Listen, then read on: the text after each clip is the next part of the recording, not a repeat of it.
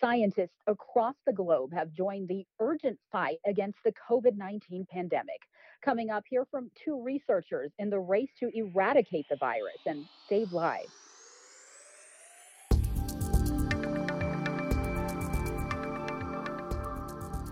We live with technology, science, engineering, and the results of innovative research every day. Now, let's understand it better. You're listening to the Technology Today podcast presented by Southwest Research Institute. Hello and welcome to Technology Today. I'm Lisa Benya. Now, usually we record in our studio, but today we are working from home, practicing social distancing and recording our interviews by phone. So this episode may sound a little different. Of course, the coronavirus pandemic is changing how we do things and changing lives around the world. The illness caused by this virus is called coronavirus disease 2019 or COVID-19. The numbers of COVID-19 cases and deaths are rising every day. Our guests today have joined the race to stop the widespread coronavirus in its tracks. Dr. Ricardo Carrion is a scientist, professor, and director of contract research at Texas Biomedical Research Institute, which is an independent, San Antonio-based research and development organization. Texas Biomed's focus is infectious diseases. Dr. Jonathan Bowman is a principal scientist at Southwest Research Institute. They are combining their expertise to search for a coronavirus drug therapy. Thank you both for joining us today. Let's start with Dr. Carrion. Ricardo, your team has answered the international call to tackle this virus. What is happening right now at Texas Biomed to mobilize against the coronavirus? Thank you. We've been had a Texas Biomed-wide effort to tackle coronavirus research. So as you mentioned, our business is trying to eradicate infectious disease. So this is part of our mission. And with being led by our president, we are focusing on developing animal models, because once we identify candidate drugs, so drugs similar to what we're working with Swiri with, we need to test them in a relevant animal system. So that will be the bottleneck in the future, is testing these drugs in these animal systems. So we're looking at 3 different species of non-human primates, marmosets, baboons, and rhesus macaques, to determine if coronavirus, that causes COVID-19 disease, that SARS coronavirus 2, when exposed to these animals can develop a disease similar to humans. And the idea would be that if these animals model human disease, then we can use them to test these therapeutics.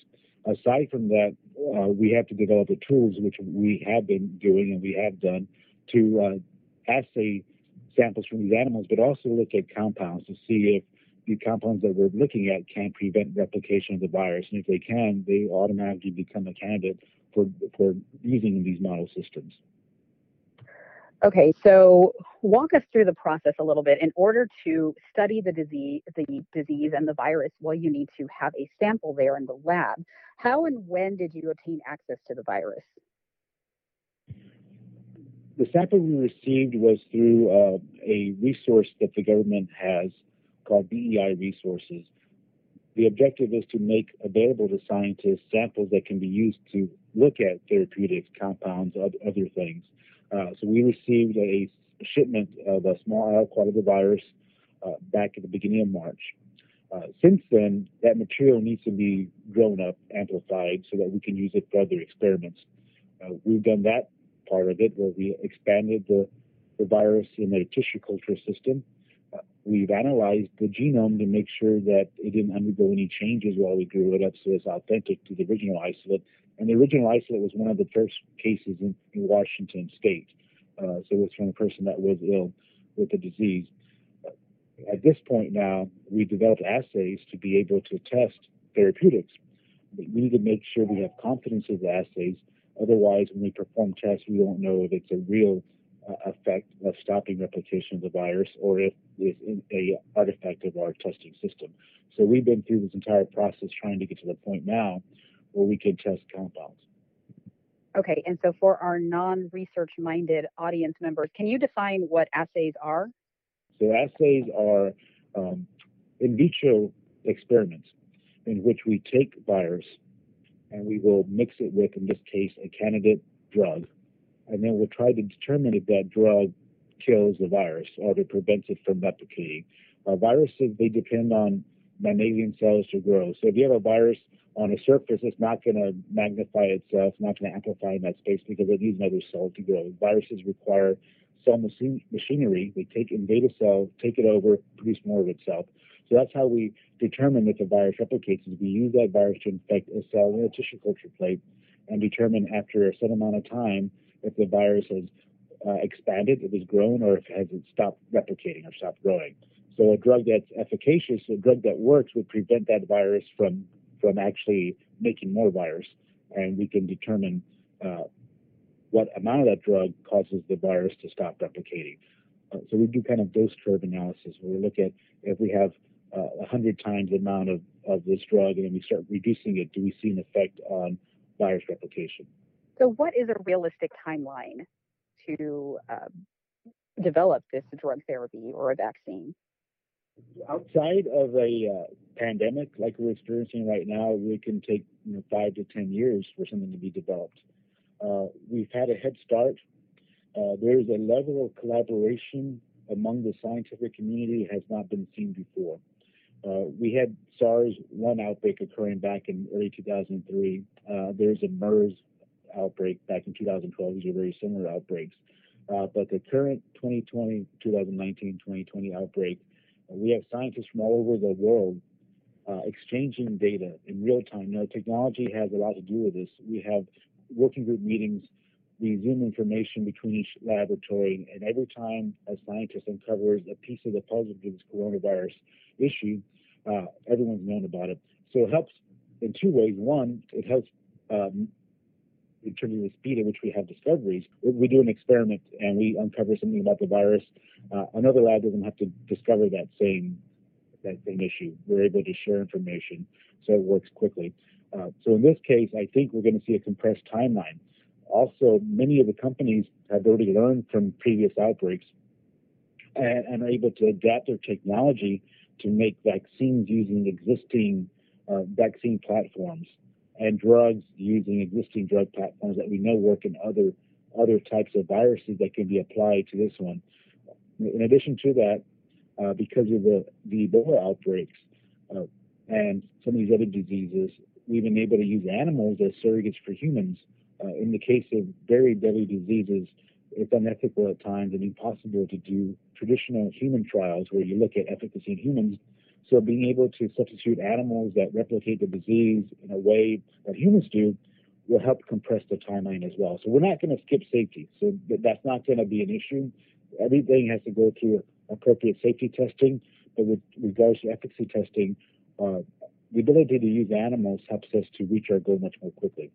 So there are some estimates that within a year from now, we'll be able to have a drug compound or a vaccine out that will be approved for human use.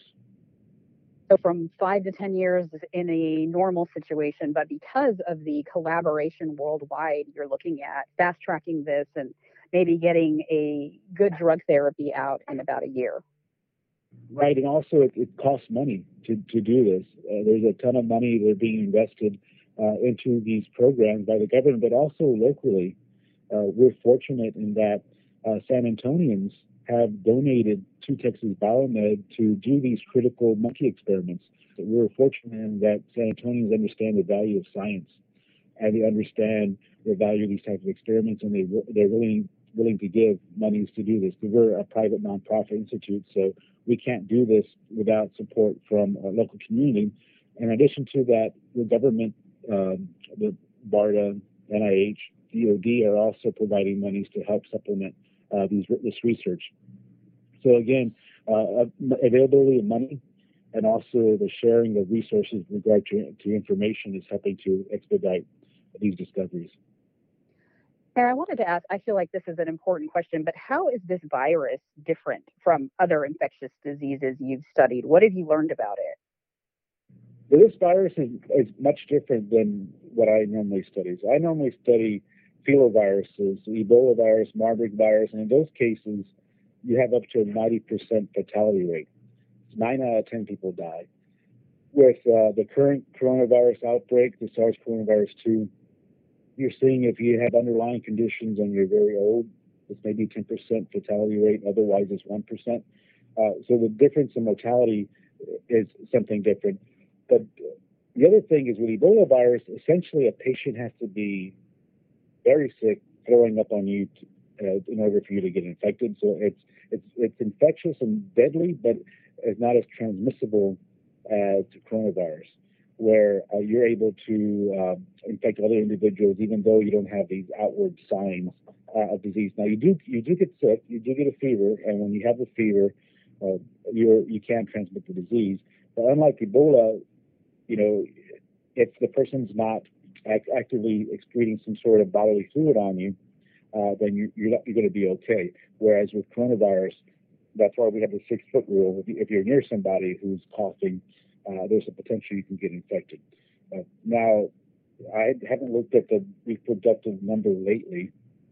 That's the number of people that get infected from an individual. So I think when it first came out, it thought it would be 3 people. So 3 people for every 1 person infected. If there were no barriers, so no 6-foot rule, no protection, 3 people get infected. Whereas Ebola virus is essentially a 1, so 1 to 1. So if somebody's next to you and throws up on you, you get infected. So again, the difference in transmissibility to what I've worked with in the past is a big difference. However, having said that, this is not the most transmissible virus, coronavirus, in the world, so it could have been a lot worse had it been more transmissible. All right, so what you're finding is it is indeed highly contagious, perhaps not the most contagious virus in the world, but definitely up there. So I do want to go to Dr. Bowman now. Jonathan, you are collaborating with Ricardo's team and contributing to this effort with a powerful software, Rhodium. So Jonathan, if you could tell us, what is Rhodium and how does it work? Sure. Rhodium is a software program that is designed to search for new candidate therapeutics, given information about the biological structure of proteins that the virus expresses. So in its replication, some of the, if you will, machinery is an enzyme called a protease. This is the main protease is the target that I've selected first, and other people have too. But this main protease in the replication cycle chops parts of a longer protein up into functional units, and those are used by the virus. And the target I have is that main protease, and the idea is to find, with Rhodium, compounds that might bind and compete with its normal function. So what Rhodium does is it's able to take not only the main protease, but any other proteins for infectious diseases and look over the entire surface, and it can perform a virtual screen. And so a virtual screen means that we can take a virtual library represented in a computer as a digital objects, I guess, and the library would be composed of maybe millions of compounds that are potential inhibitors. And so Rhodium checks all those combinations and determines what compounds might fit best to be inhibitors or blockers of those proteins. So what I have is computer processing power here in San Antonio to do that virtual screening. I'm also now cooperating with Walter Reed, Army Institute of Research. We have a cooperative research and development agreement with them, and I've been able to access some of their computer resources to do this virtual screening. So that's basically what Rhodium does, and it harnesses the processing power that's available here on our campus and also at other locations. So how long does it normally take for Rhodium to screen these millions of compounds? What is the time frame you're looking at? Oh, not very long at all. We've had some really amazing, fairly recent developments in processing speed. we do have our computer scientists on campus that have been involved in the rhodium development for several years. So right now, on a kind of ordinary sized computer that I have in my lab, we're talking about 250,000 compounds a day. So, so during the, well, I'll tell a little bit more of the story. The structure, the three-dimensional structure of the main protease of this virus was solved, or it was determined and published to the scientific community back in February, the first week. And so by the end of February, I had 5 million compounds screened, and that was using resources here on campus and then off of campus.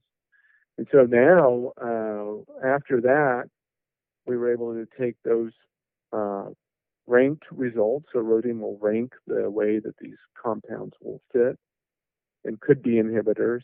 And then we took those and we did, Ricardo did talk about the importance of safety. Everyone understands that.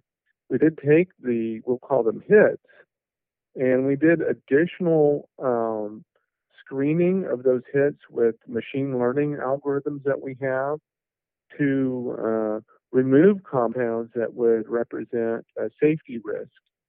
So there's about 20 different toxicology endpoints that are predicted by the software. It's separate from Rhodium, but nevertheless, so things like we can look at is would this be metabolic liability? Would it be a carcinogen? Would it be any number of things that would be a safety risk? So from that list of 5 million, we kind of selected 60 after we screened not only by what we predicted to be their activity against the virus, but then these other safety screens that we applied after. So to answer your question, we had those compounds selected at the end of February. The compounds that we've selected are now in, and they're undergoing preliminary safety assays. So in the lab over in our area on our campus, and then as we complete that work, then Ricardo will be able to start analyzing those compounds. So from start to finish, that was the beginning of February. We've screened 5 million compounds. We're down to 60 candidates by our computer screening. And now it is just the beginning of April. So that's 2 months to get to where we are from the first information that was available. So when you say 60 candidates, you're saying that those are 60 drug compounds that could effectively and safely treat COVID-19. However, they do need to go through further testing. Oh, of course. Yeah, that's exactly right. So we have 60 candidates. And so we actually had to accelerate that, like Ricardo was saying. The Walter Reed Institute for Research is starting to cooperate with us too on another front, where as Ricardo's group advances those compounds, they've also agreed to do in vitro, so in laboratory safety screening, with other assays. So we've predicted these compounds to be safe and effective. Ricardo's lab will be able to test the efficacy, and then Walter Reed has agreed to already start assessing the safety in the laboratory, and these would be cell-based assays. So we're not talking about animals yet, but everyone's so interested in accelerating this program that they've agreed to do those tests without having any of Ricardo's data.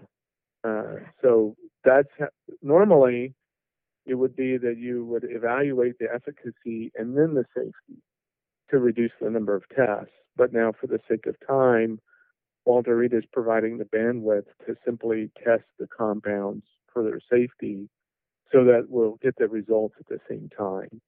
So you're concurrently.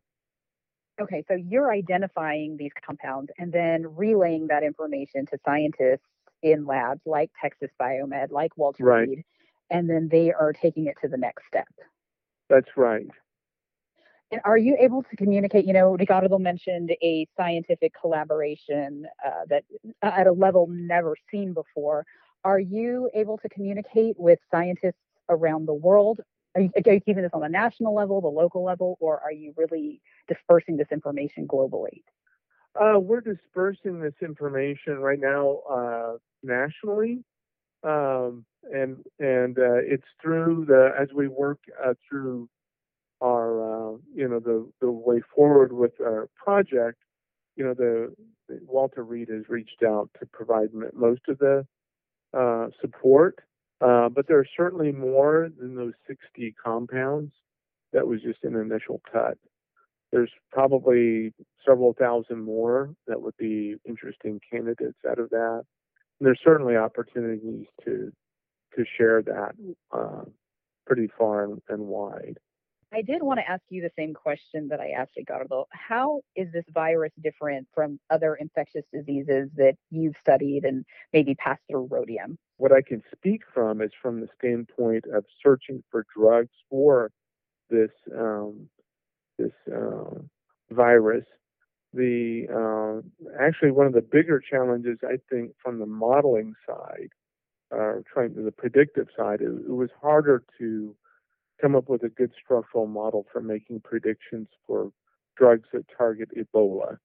That was quite a challenge. The knowledge about this main protease is much more complete than it was at the time I started doing work on the Ebola inhibitors, where not as much was known about what kinds of structural proteins would be good molecular targets for that. So this is, from where I sit, from the work that I do, this is actually, in a sense, it's a little bit easier to get started. It's a little bit easier to make the hypothesis. Yeah, so the information is really flowing about this virus, and you were able to get a hold of that 3D model. That was not created at SWRI, correct? No. That's what Ricardo, I think, what this alludes to what he was saying, the rate at which these compounds were made available. I'm sorry. The structural information was made available so rapidly to the scientific community that it was just amazing. The rate for that to be able to have been made public was just absolutely amazing. So we were able to utilize that information very early, like I said, in our efforts. So we will have a picture of that 3D coronavirus model up on our episode page for this episode 18. I did want to go back to Dr. Carrion. Is this the most urgent project of your career? Most urgent, we were working up until recently. There was an outbreak of Ebola virus, and I think all of these viruses, the diseases that affect human life, is urgent. However, this seems to be how can I put it? This virus, because of the restrictions on movement, the closing of restaurants, makes it seem more real. In that, when we work on Ebola virus, it's in Africa primarily, right? We had a few cases during the last outbreak of people importing it. So this one is around us in the United States. So it just seems more real. But essentially, all the work we do, we consider it urgent, and we're working hard to come up with advanced science so that we can combat it. But this is just in a situation where we're not able to go across the street and eat at Chili's. We're having to bring boxed lunches, and much of the institute is empty. Only the people working on COVID-19 or these other infectious diseases are here. So again, I think it makes it more real to us. What is the tone or the feeling in your labs right now with your team? I think everybody's excited, but we're tired. We've been to get the virus amplified so quickly. We've had to do deep sequencing to analyze it. Essentially, individuals are working every day of the week, and now that we started animal studies. We're used to working around the clock, so in the evenings and at 1 a.m. to check on animals. So that's going now too. And in addition to coronavirus, we have other obligations with regard to other science that we're doing as well. So I think we're excited to be fortunate to be part of this. We all have a role with this. Those that aren't doing science support us, our life in other ways. Individuals listening now, by staying home when they're sick and adhering to some of the city recommendations are helping. So I think we all have a role. But people like that work at SWRI and here at Texas Biomed, our hands are a little more involved because we're actually able to touch the virus and work with it. But without the community support, the social distancing, being able to isolate yourself when you're sick, it'd be a lot worse. So these things are helping, and we all have a role to play in this combating this disease. What kind of safety precautions do you take since you are handling the virus? So we use biosafety level 3 precautions. So what this means is that there's a specialized lab that has airflow that's negative to the entire building. Individuals in the lab wear a respirator, which includes a face mask, so their entire head is covered up. Their body's in a Tyvek suit, which is a semi-porous material. So when you look at these hazmat teams, those white suits they use, that's what we use. Double gloves, booties. So essentially, when they're working with the virus, none of their clothing or their body is exposed to it. So that's the type of precautions that we use. And actually, working with the virus is very safe because we have these precautions. Is that people in hospitals, the first responders, those are the ones that are more at risk. So we have the easy part when you talk about dealing with disease. So individuals that work with patients that are sick are the ones that have it tough. And when you step out of the lab, do you have a different decontamination process for going home? That is correct. When we all that material I mentioned to you gets discarded. So before we exit the lab, we have a surface decon of that material, the suits, the PAPRs, the purified air respirators that we use, and then that gets bagged up and autoclaved. And when we work with these animals, people also, when they leave the space, take a physical shower. So the idea is if there's anything that is on the individual somehow gets washed off. What I didn't mention is that all this work is occurring under a biosafety cabinet.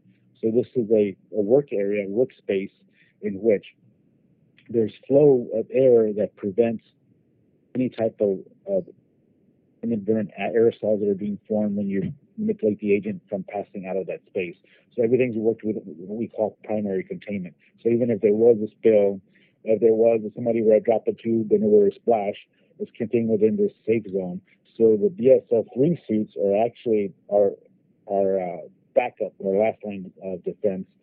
The precautions we use in the lab by using this biosafety cabinet. Also, when we centrifuge down samples, we use what we call airtight canisters. So a tube is placed within a canister that's screwed tightly so that when you spin it, if the tube breaks, it's still contained within a canister.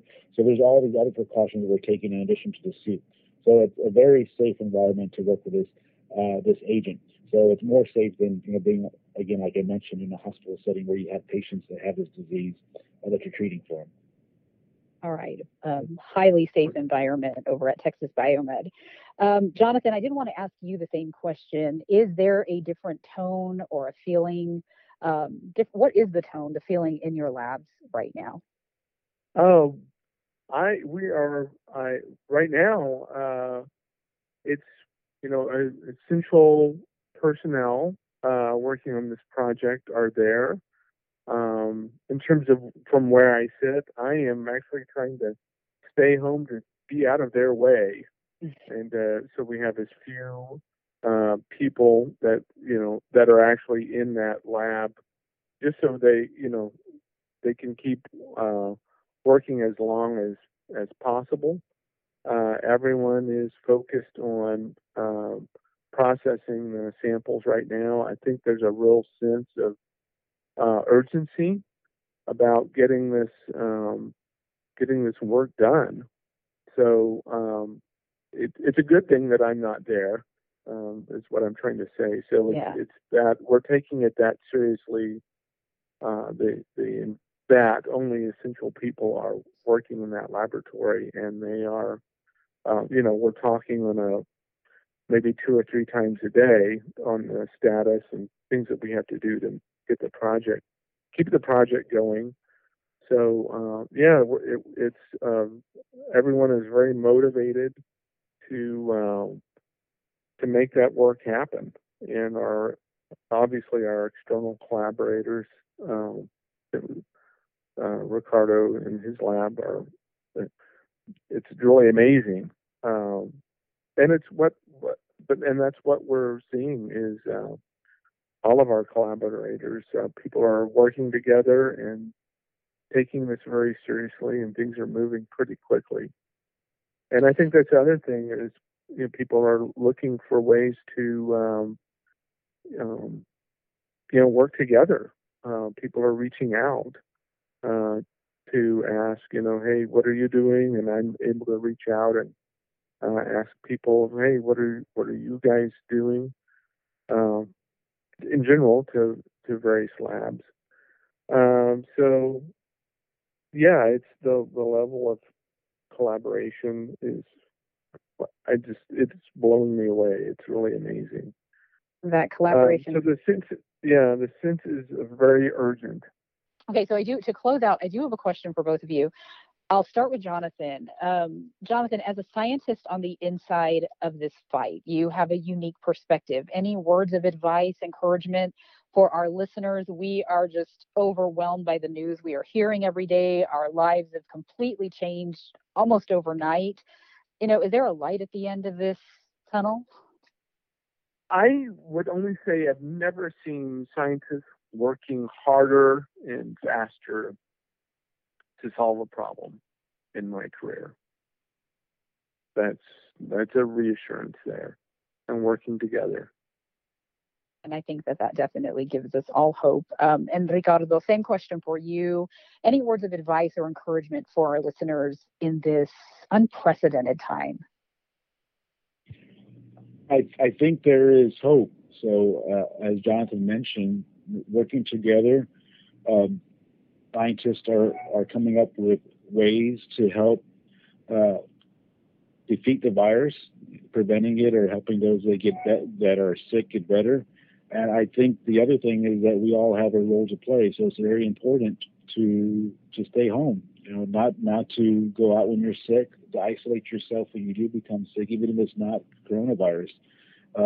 It's only by doing this do we buy time and also help minimize the impact to those that can be really severely affected by the disease. And many people are young and healthy, and if they get sick, it'd be a terrible thing, but they're likely to survive. Whereas the elderly, those with underlying diseases, comorbidities, diabetes is one of the risk factors for a bad outcome. And we're in a city in which there are many diabetics. Hispanics are affected greatly by this complex disease. So again, I think we all have to do our part. And if you're not, actually in the lab, you have other roles in supplying food for us at the grocery stores, but doing so safely that we're not transmitting the disease. Because we know that isolation, quarantine, these help. but to slow it, and that buys us time to hopefully minimize the toll on people that are affected by it. Yeah, such an important message. If you are not in the lab, if you are not a healthcare provider, if you are not one of those essential workers or grocery workers or truck drivers, then what you can do is stay home. What all of us can do is stay home. It's a really important message to just keep saying over and over, and hopefully everyone abides by it and we can get through this together and quickly. So I want to thank you both for being here today, and truly thank you isn't enough for the vital work you are both doing to save lives around the world. Your collaboration is inspiring and really gives us all hope that there is an end in sight to this pandemic. So thank you again to our healthcare workers and other essential employees taking care of us during this time of great uncertainty. And thank you both again for joining us today. Thank you. We're happy to do it. Thank you. All right. Stay safe. All right. Thank you both. And just a quick note about Texas Biomed and SWRI. We have the same founder, Tom Flick Jr. Both organizations were established in the 40s. While we are two separate organizations, our scientists often work together. So we wanted to focus on the coronavirus for this episode. Our segments Breakthroughs and Ask Us Anything are on hold for now. To our listeners, we appreciate you, and no matter where and how we are working, we will continue to be innovative and find ways to bring you new episodes each month, and we'll be back in our studio as soon as we can. Well, that wraps up this episode of Technology Today. Subscribe to the Technology Today podcast to hear in-depth conversations with the people changing our world and beyond through science, engineering, research, and technology. Connect with Southwest Research Institute on Facebook, Instagram, Twitter, and LinkedIn. Check out the Technology Today magazine at technologytoday.swri.org. And now is a great time to become an SWRI problem solver. Visit our career page at swri.jobs. Ian McKinney and Brian Ortiz are the podcast audio engineers and editors. I am producer and host, Lisa Pena. Stay safe, and thanks for listening.